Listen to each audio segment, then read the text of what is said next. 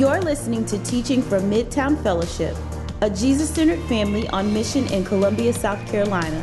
If you're interested in finding out more about us, our family of churches, or how to partner with us, go to midtowncolumbia.com.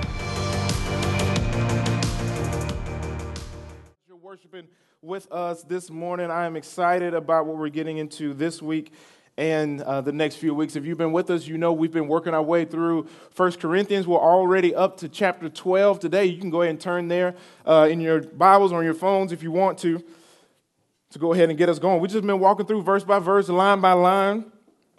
And again, we're up to chapter 12. We're about to start basically a 5-week stretch in this book where Paul is focusing on the Holy Spirit.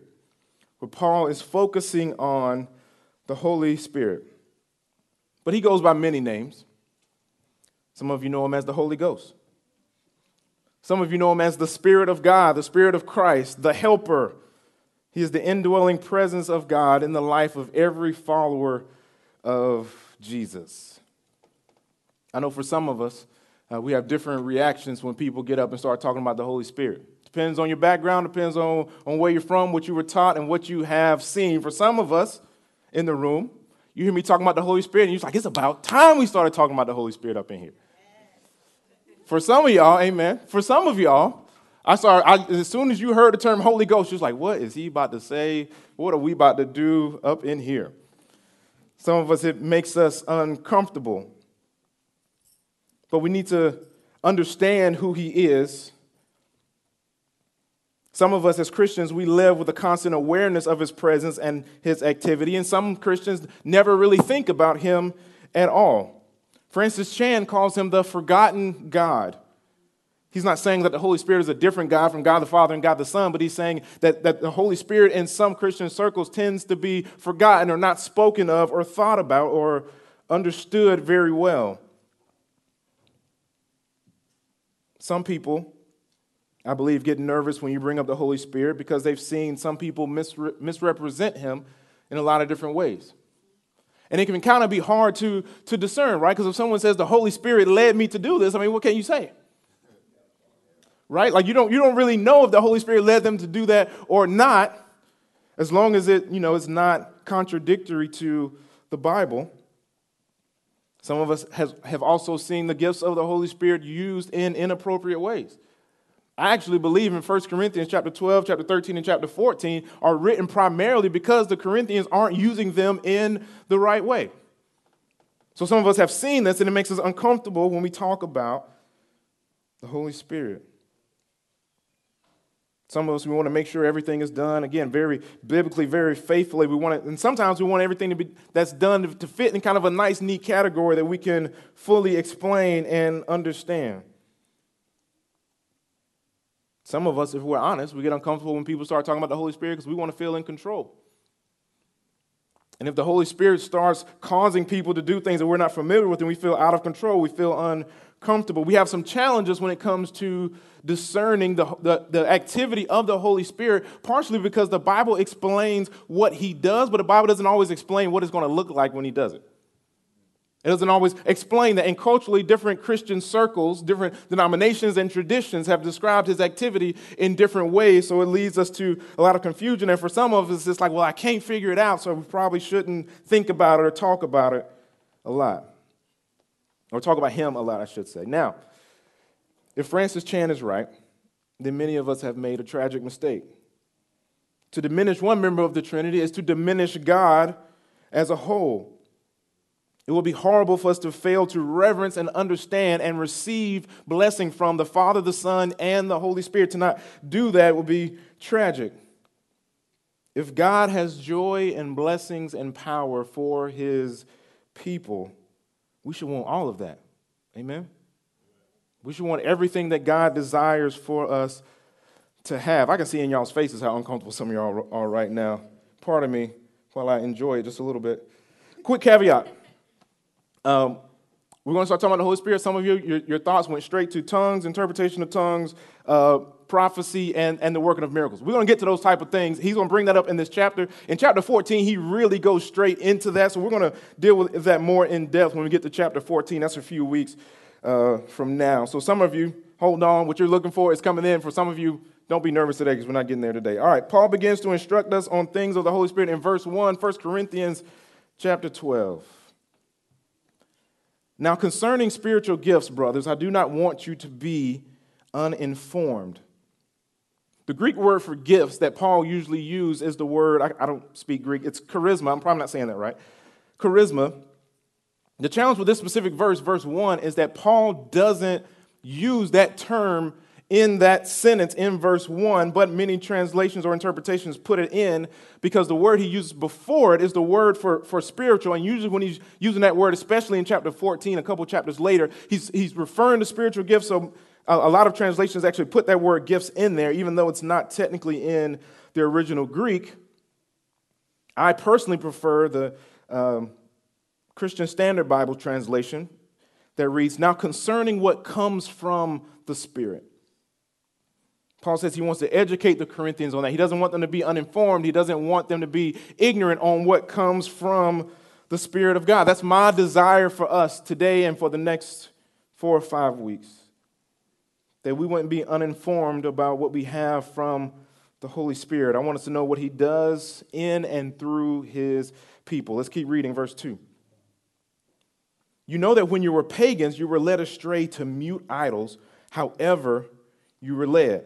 So he's saying many of them come from this idol worship, from these false gods that couldn't really even speak. So he's letting them know, I want you to be informed because you come from guys that don't even speak. You come from guys that couldn't do anything from you. Verse 3, therefore I want you to understand that no one speaking in the Spirit of God ever says Jesus is accursed.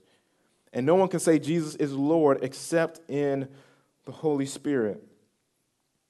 He's letting them know a lot of them, as I said earlier, are not using spiritual gifts correctly. It's causing, as many other things did in the Corinthian church, it's causing a lot of division within the church. He's trying to unite them. He's saying, hey, if the people in your church, even if they're not using these gifts maybe appropriately, if they are calling Jesus Lord, if they are confessing that and following him, then you should be walking in unity with them still because they actually have the Holy Spirit. Verse 4. Now there are varieties of gifts from the same Spirit, and there are varieties of service, but the same Lord. And there are varieties of activities, but it is the same God who empowers them all in everyone. Paul points out that the Holy Spirit is the one who gives all of the gifts. But it's also interesting what he does here. If you're familiar with the language that Paul uses to refer to Jesus and the language that Paul uses to refer to God the Father, he usually uses the term Lord to refer to Jesus. Right now, he uses the word God, theos, I believe, in the Greek, is the word he uses to refer to God the Father. Now, he's not saying that Jesus isn't God with that terminology. That word Lord has roots in the Hebrew word Yahweh. Right? So he's not saying that Jesus isn't God, but to distinguish between the three persons in the Trinity, he uses the word Spirit for the Holy Spirit, he uses the word Lord for Jesus, and he uses the word God for God the Father.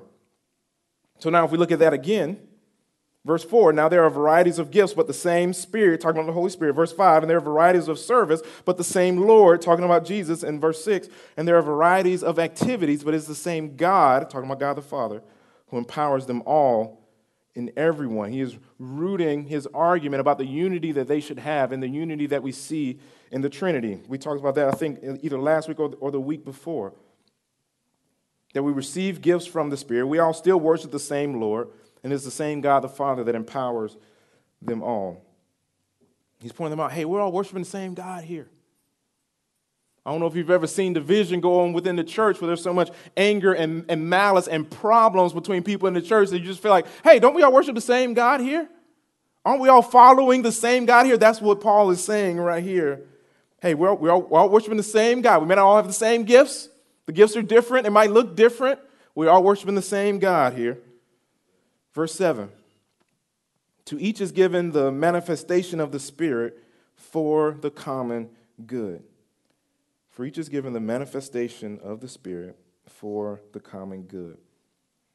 These gifts, they are manifestations of the Holy Spirit given to us for the good of all, for the good of us as His church. And in chapter 14, he talks about to build up and to edify the church as the reason the gifts of the Spirit are given. I want to zoom out a little bit before I get into what exactly he means when he says the manifestation of the Spirit. I want to rewind and kind of work us through a lot of the story and the narrative of the Bible and then come back to it. So at the beginning Obviously, God created everything good. Adam and Eve, he said that it was good. He told them not to eat the fruit of the tree in the middle of the garden. They did that, and biblically speaking, from that point on, it's not just that sin entered the world, but to some degree, the reign of sin began in the world. That it's not just that we sin, but it's that sin now has an amount of power over us. We are controlled by sinful desires, by sinful passions. We experience this. If you ever have anything that you desire not to do that's wrong, but you find yourself continuing to do that, that's because sin is not just what we do at a hand level, but it's also on a heart level, and we are drawn towards sin. We are drawn towards rebellion against God because the domain or the kingdom of darkness, as the Bible calls it, has now begun to set itself up in the world.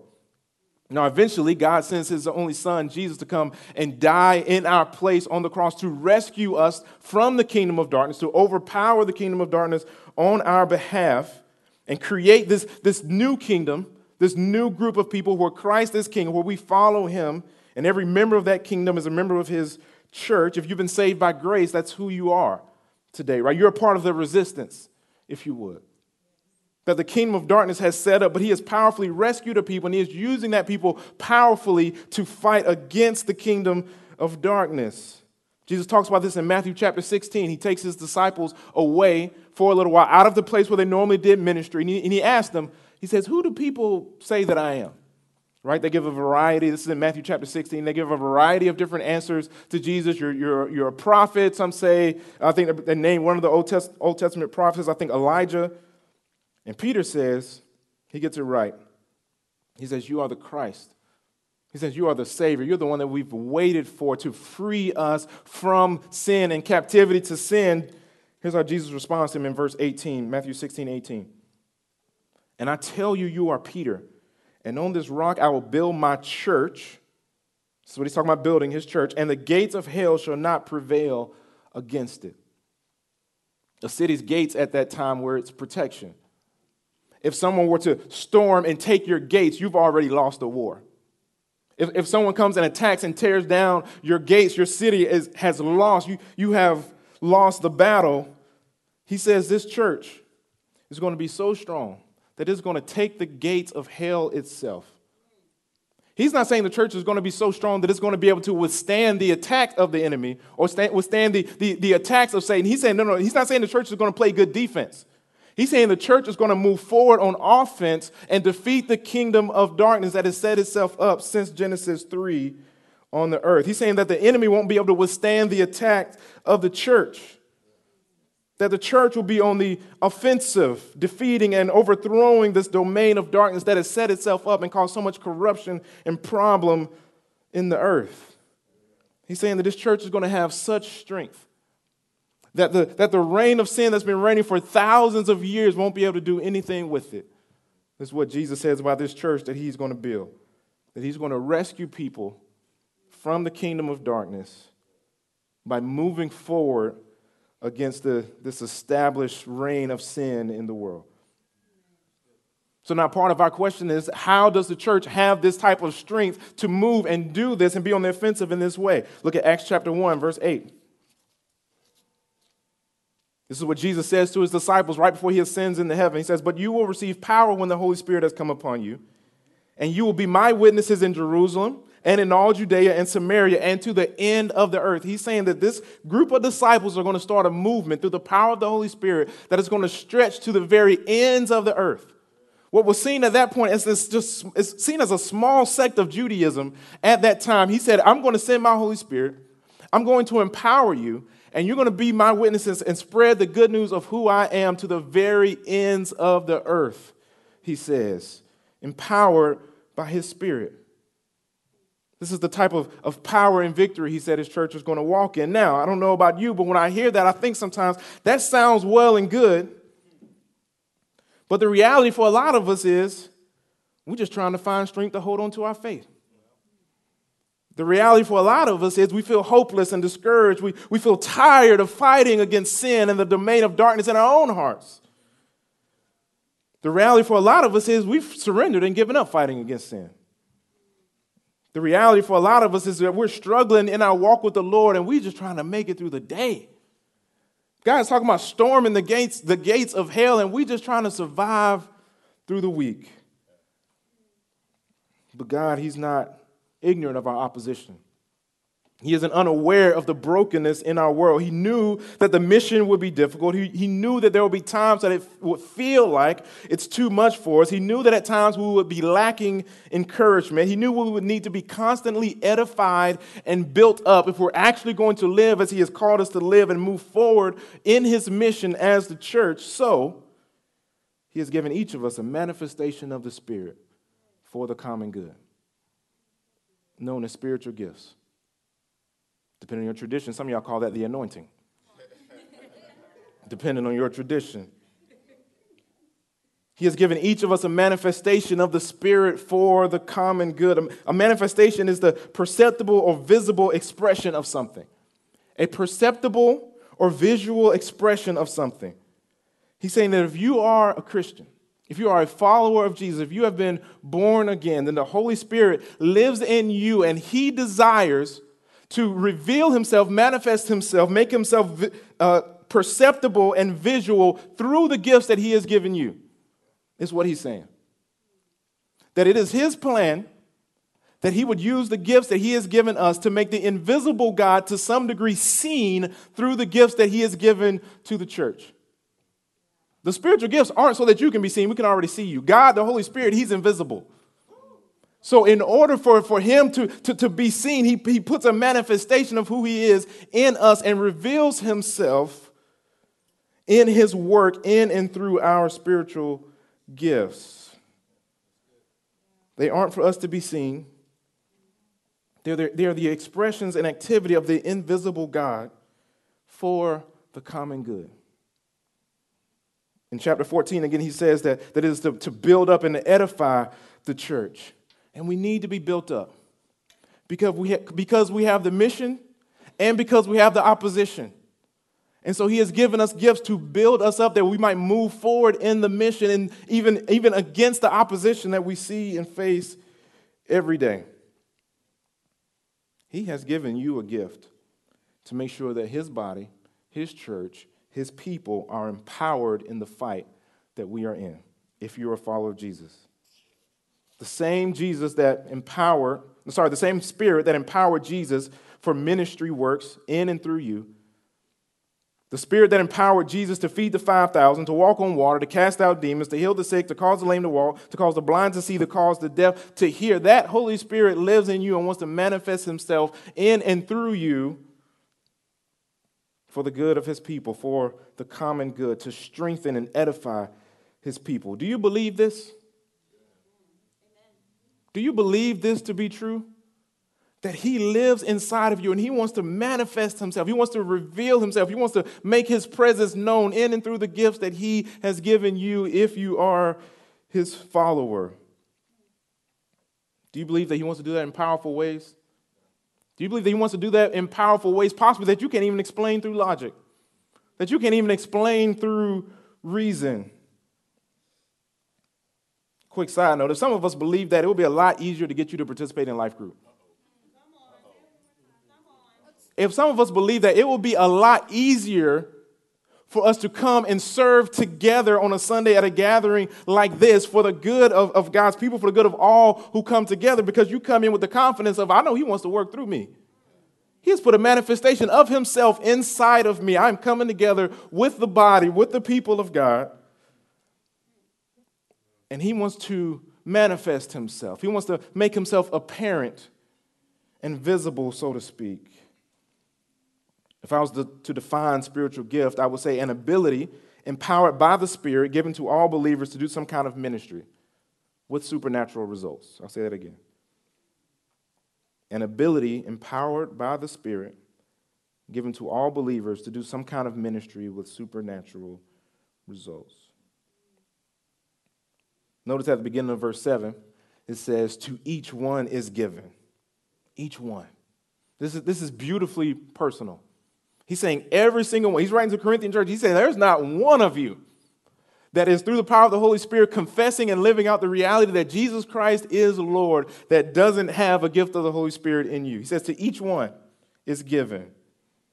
That the creator of the heavens and the earth, the moon and the stars and the sun, his Spirit dwells inside of us. He has uniquely designed and gifted you. You are uniquely set apart for his supernatural work if you are a follower of Jesus. It's not just that you're talented in a specific area, but it's that he uses your strengths that he has given you to powerfully work through his purposes. I believe our spiritual gifts and our talents work together as God uses us in the way he has made us.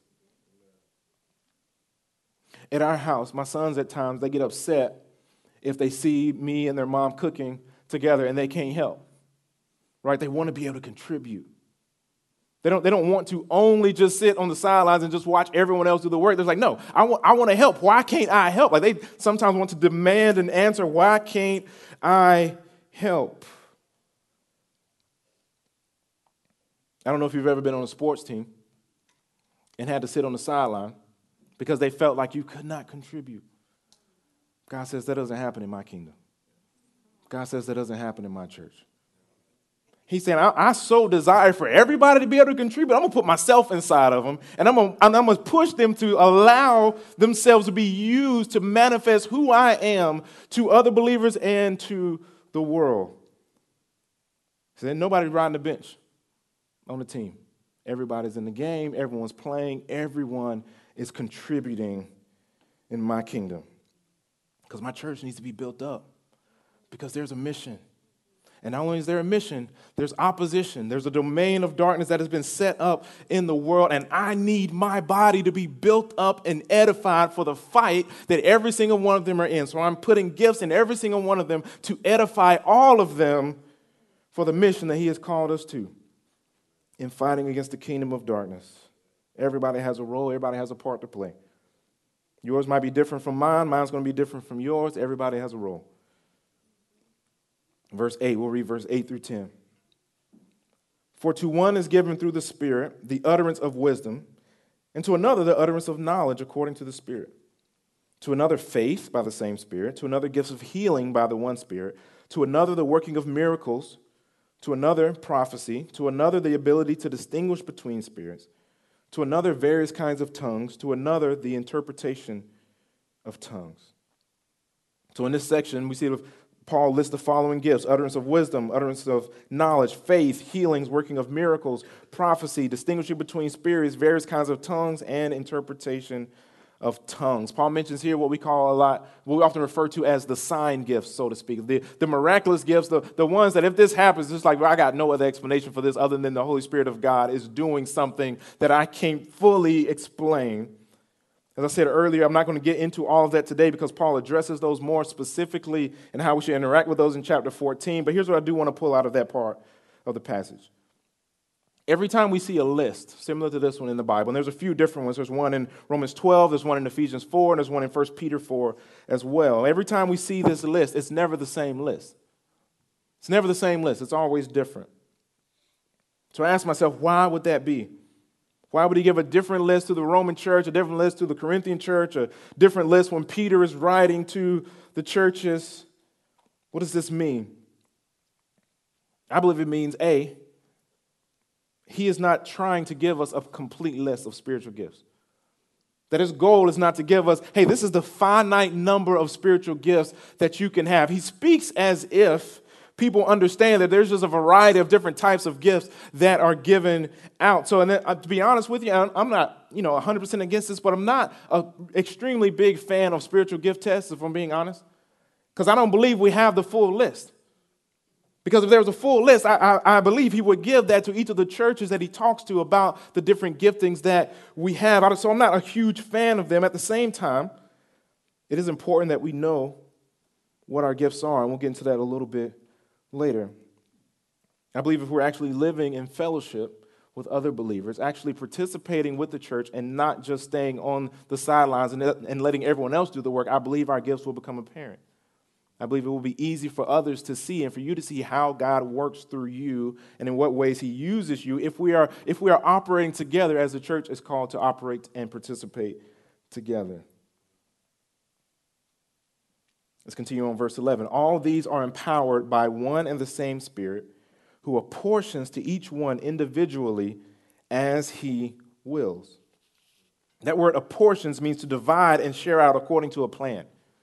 It means to divide and share out according to a plan. The Holy Spirit, in his infinite wisdom, knows all the needs of the church, knows what each of us needs in order to be edified. And so he comes up with a plan. I'm going to put this gift in this one. I'm going to put this gift in this one. I'm going to give this measure of this gift to this one. And all of them coming together are going to have what they need to continue on and be edified in the faith.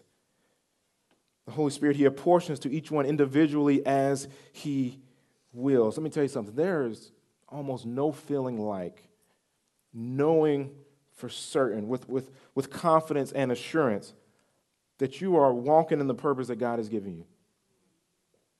That knowing that God made me to do this, to serve the brothers and sisters in the faith in this way, to serve for the common good in this way, and then to walk in that, there's nothing quite like it.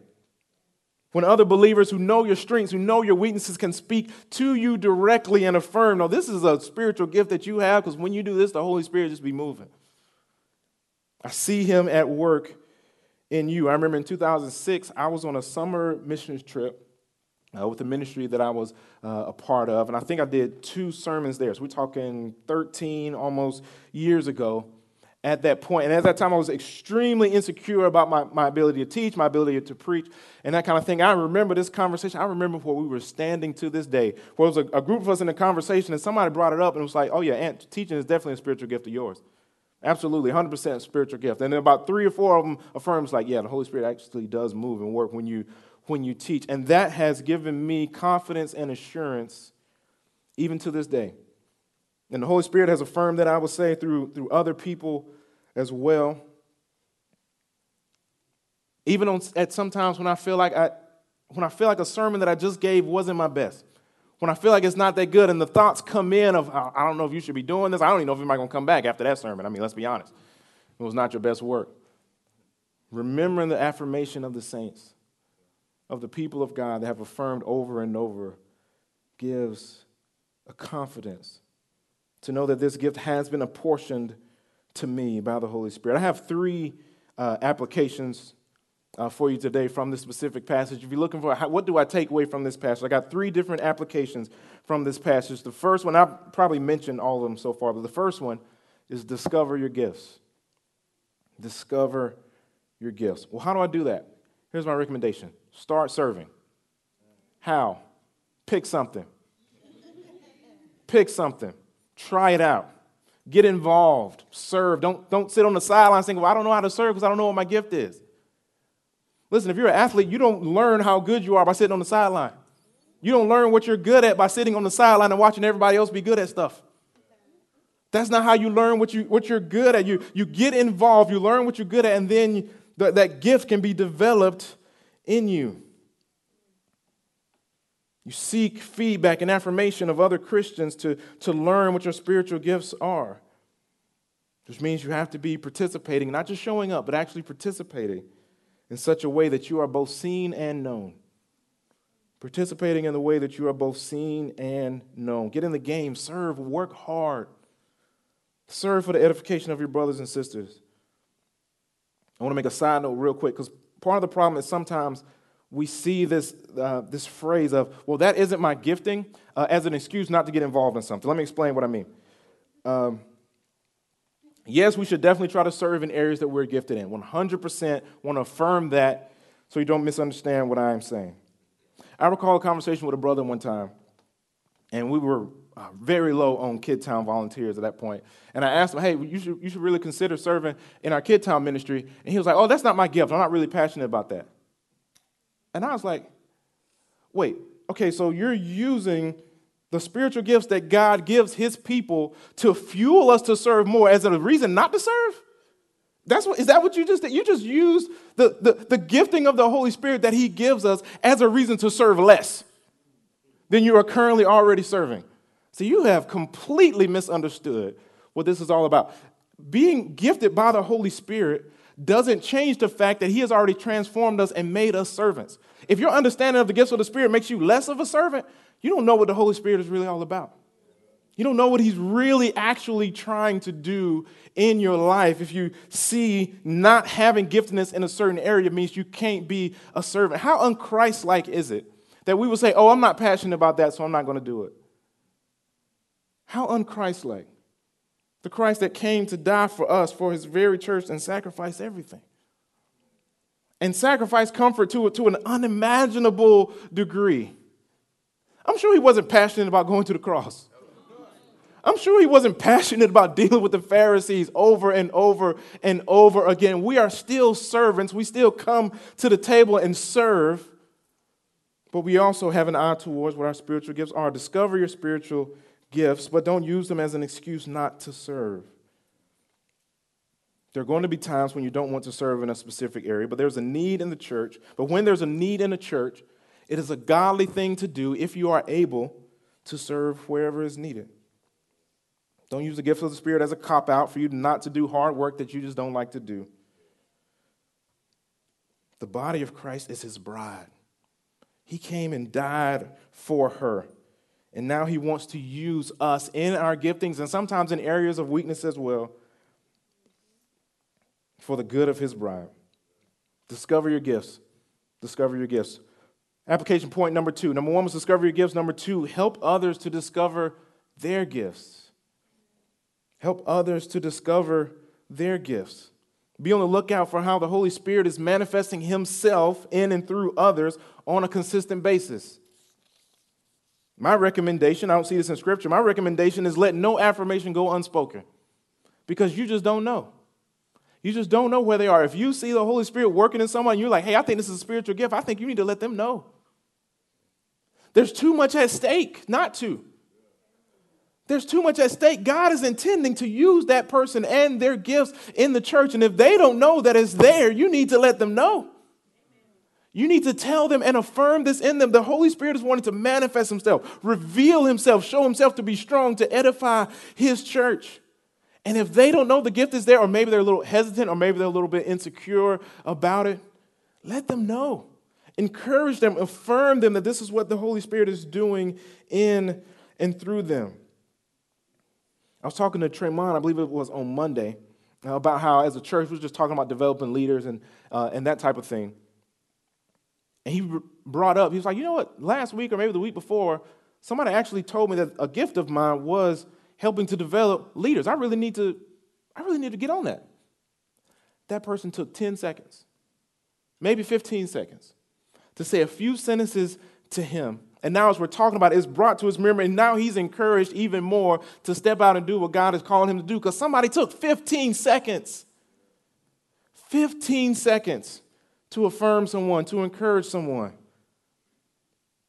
I wonder what would happen if all of us took a similar posture. Lord, help me to see how you're working in and through the lives of my brothers and sisters. Who might I encourage in the giftedness that you have given them? As I think about this passage, I wonder who isn't being blessed by a manifestation of the Spirit because you have not affirmed that gift in someone. I wonder what's lacking. I wonder what's missing within the church. I wonder what edification and encouragement we are falling short in because we're not vocal about what we see in others. As I think about this passage, I wonder how much more effective our church would be if we intentionally, consistently encouraged each other in our gifts and stepped out boldly and confidently in the gifts that God has given us. I wonder how these manifestations of the Holy Spirit would work for our common good. I wonder how much more mature we'd be. I wonder how much more loving we'd be. I wonder how many more people we would be able to bless. I wonder how many more people would hear about the good news of Jesus in and through us if we were committed to encouraging each other in the gifts that we see in one another. Yesterday at the parenting workshop, I asked Meredith Hassel if she had the gift of hospitality. She very calmly and confidently said, yeah, I do. And I'm grateful that she confidently uses that gift every week as she hosts her life group in her house. I'm grateful that she is using that gift for the common good. I'm grateful that she has a confidence in that gift as it has been affirmed to her by other believers in her family of faith. I'm grateful for, I wish she was in the room today, I'm grateful for Nicole Roberts and her gift of encouragement. Multiple times she has come to me and just encouraged me as a pastor about things she's seeing going well in the church and things that she's seen going well under my leadership. And it was just wind in my sails at times that I needed it. And I know she's encouraged some of you all in the same way, using her gift for the common good. I'm grateful for the young brother, Matt Harvey, and let me tell you why. I actually asked him this morning. He knew I was setting him up for a sermon illustration. I asked him, since we started coming here August 12th, y'all know we have a setup team that comes here early in the morning. Many of them get here at 7 o'clock in the morning. I asked him, I said, have you missed even 5 Sundays and getting here at 7 a.m. to set everything up? He said, when I've been in town, I hadn't missed one yet when I've been in town. I don't know if you've ever seen a gift of service before. But when you talk about someone who works and goes to school and continues to comes out and doesn't miss a Sunday, that's an anointing. So some of you understand what I'm saying. Sets up each week. Sometimes he runs sound. Sometimes he runs the slides that come up on the screen. Every week he's setting up sound equipment and everything else. We need to encourage our brothers and sisters in their gifting. This is important. Application point number 1 is discover your gifts. Number 2 was help others discover their gifts. And number 3, this one is real simple. It's not rocket science. Use your gift. Use your gift. If you have identified what your spiritual gifts are, use them. I talked earlier about the battle that the people of God are in. We have a mission that we don't have the power to complete on our own. We have a very real spiritual enemy that would love to distract us and draw us away from God. We have members of our church that are struggling in their faith right now. We have members in our church who right now are struggling to just continue to believe in God and who He is and believe the good news of Jesus. We have a supernatural God who's put a supernatural gift in you for the edification of those very believers for the common good. Use your gift. It's true, it's incredibly dignifying and empowering to walk in the purpose that God has called us to, but the reason we use our gifts primarily is not so that we can feel good about it, but because we actually love our brothers and sisters. Because we actually love each other. Because we actually want one another to be encouraged. Because we want one another to be built up to walk in strength and victory in the Lord. The mission is too great for us to just be content to be members on a roster, on a church roster, and not participate and not serve and not volunteer our time and our energy and our giftings for the good of the church. The mission is too great. The call that has been put on the church is too high for us to have a church full of people who sit on the sidelines. The cost is too high for you to sit on the sidelines and not be interested in engaging with the church for the edification of His body. The mission is too great. The opposition is too great for us to not use the power of the Holy Spirit as He dwells inside of us. Our church isn't what it should be if you're not involved, if you're a member here. Our church is not what it should be if you're not involved, if you're not participating, if you're not using your giftedness. We are less as a group without you. We'll never be who God has called us to be if our members don't use the gifts, the manifestations of the Spirit that He has put inside each and every one of us. Use your gift. Use your gift to edify, to build up, to love, and to bless the bride of Christ whom He came and died for. Use your gift. And I believe as we do so, we'll see God move in and through our church like we've never seen before. Would you pray with me before we partake in communion together? Father, thank you for your word. Thank you that you love us enough to come and live inside of us, Holy Spirit. Thank you that you even desire to manifest yourself in and through people like us. We've messed up so many times. We've sinned. We've run against you. We've used the gifts that you have given us for our own selfish gain at times, and you continue to be with us, to be patient with us, to dwell in us, and to work through us. So we're grateful for that this morning. Thank you that even though we have opposition, we also know that we have you living in us and the power that you give us to accomplish the mission that you have given us. Father, I just pray for conviction in any of our hearts if we're a believer and we're not passionate about using the gifts that you have given us for the common good of your people. and of the world. Would you grant us repentance to any one of us in this room that reject this call that you give us to use the gifts that you have placed inside of us, God? Grant us a joyful repentance, even right now, today, before we take communion. Would you grow us? Would you edify us through these manifestations of yourself? Thank you, Holy Spirit, for being with us today. It's in Christ's name I pray. Amen.